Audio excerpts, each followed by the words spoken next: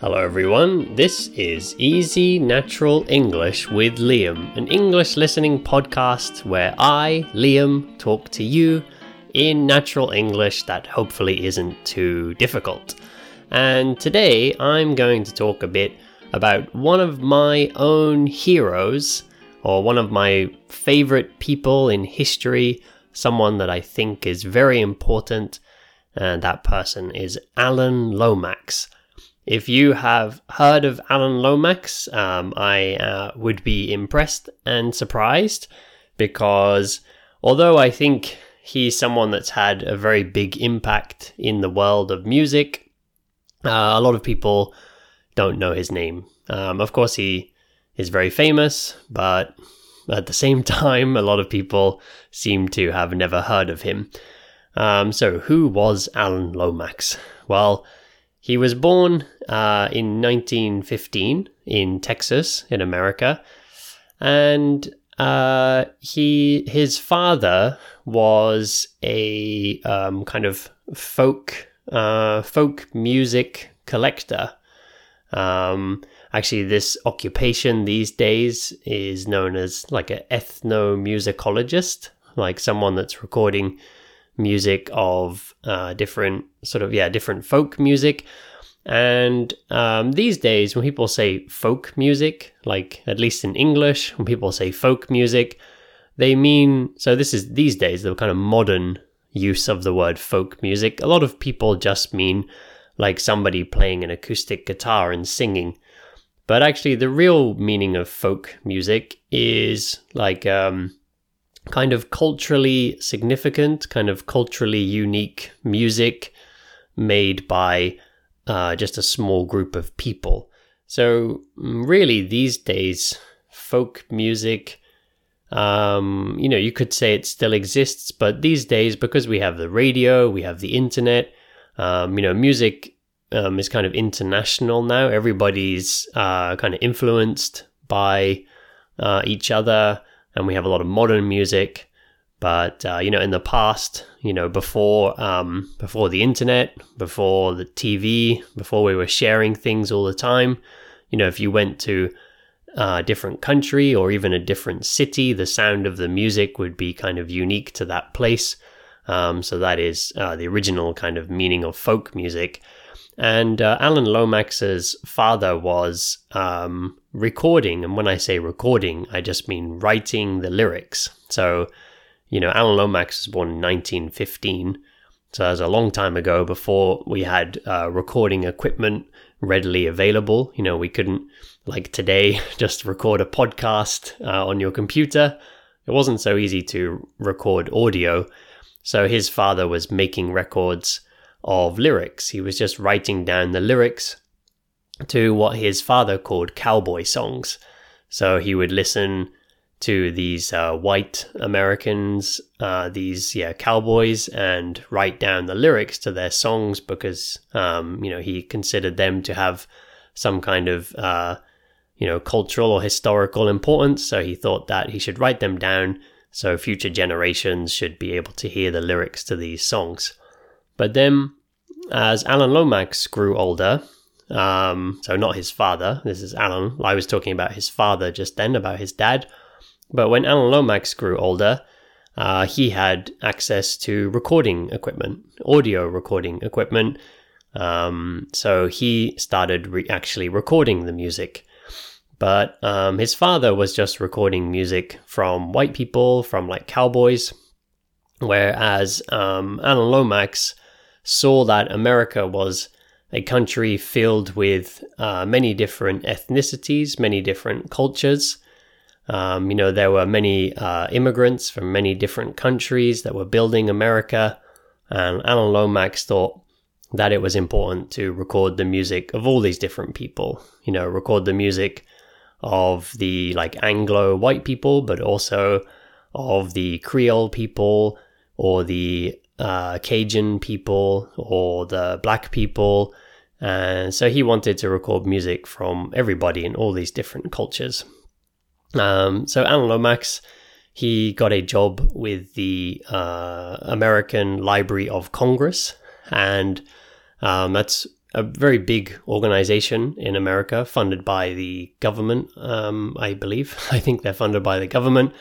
So he was working with the American Library of Congress, and he was going around America recording folk music and blues music and even gospel music, like music sung in churches, also prison music. So like, a lot of prisoners back then when they were working on the railroads or something, they were breaking rocks with their, with a pick, they're breaking rocks like ka-chung, ka-chung, and then they would sing songs while they were working.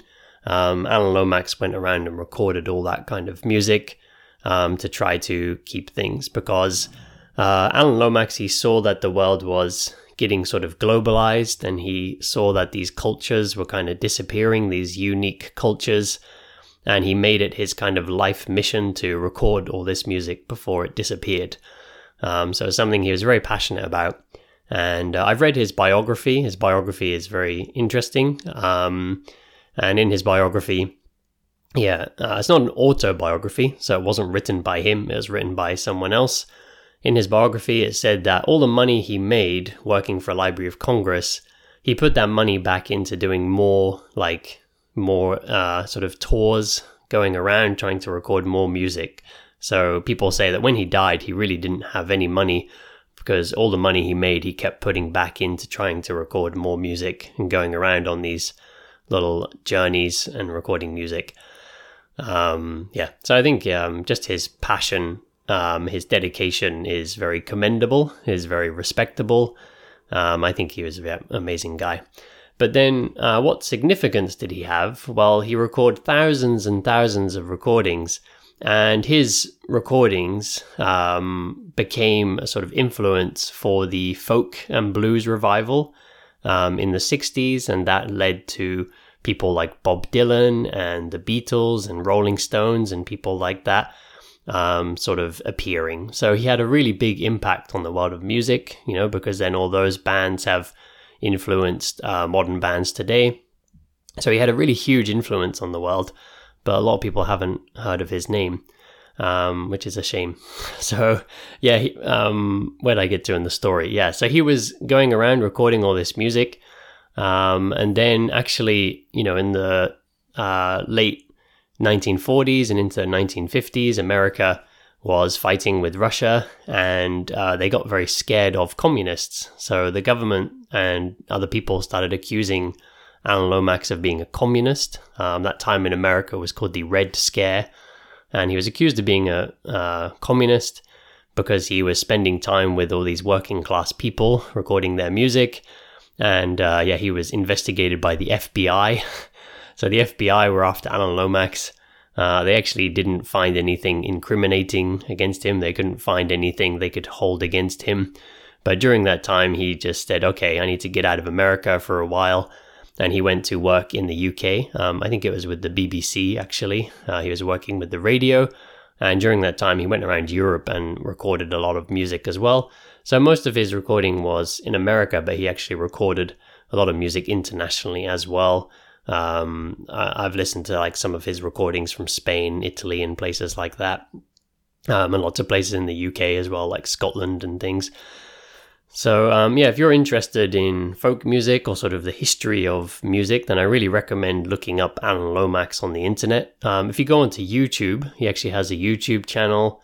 Not him himself, he died in 2002. But there's a Alan Lomax YouTube channel, and there are some videos on there that he recorded more like in the 60s when, started getting more access to video recording equipment. But his audio files have been compiled into like CDs or into collections, which you can also listen to on YouTube. And all of his recordings are available on the Library of Congress website. But there's a lot on there, and that can be a bit overwhelming. So I would recommend just looking on YouTube at some of his collections. And if you're interested in his writing, so he wrote a lot of books about culture and things like that, and music culture, then I would really recommend Land Where the Blues Began. The Land Where the Blues Began.